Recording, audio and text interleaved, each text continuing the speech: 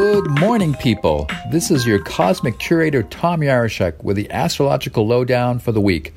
Well, the big celestial event is the overload in Gemini. Venus, Mercury, and Mars are moving through the mutable sign of the intellect, communication, wit, flirtation, and hooking up. Lots of energy there. Then it happens. One of the best known and much maligned celestial event occurs. Mercury goes retrograde. Whoa! I bet you can already feel it. Mercury retrograde gets a bad rap because communication goes awry, computers break down. In fact, anything that connects seems to disconnect, from deliveries to the doily being stitched. Trains, planes, buses, and ferries, anything running on schedule seems to be off. But wait, maybe that's not a bad thing.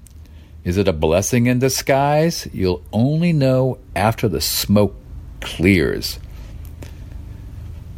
Just double-check the stuff that you have to do and back up your computer.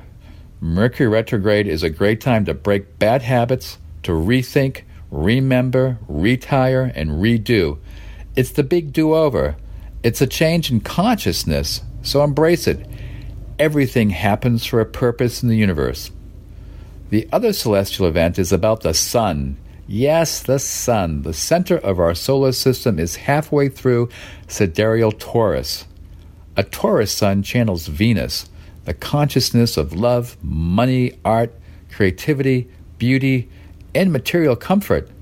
A Taurus sun gives rise to poets, painters, authors, and romantics. What? Do you think Bob Dylan would be a Virgo?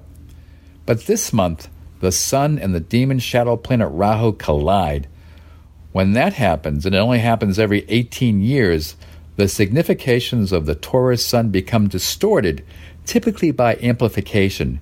Appetites become insatiable for what the Taurus sun embodies. If unrestrained, your desire meter could move from wants to obsession. So choose your desires carefully before acting on them. The ancient sages say, that which strengthens you is good. That which weakens you, not so much. That's the Cosmic Scoop for the week. Next week, I'll curate the cosmic collision of the Sun, Moon, and Rahu on June 10th, better known as the solar eclipse. That's going to shake things up for sure. So until then, remember, you reap what you sow. So do good and be good. And don't sweat the small stuff. Over and out.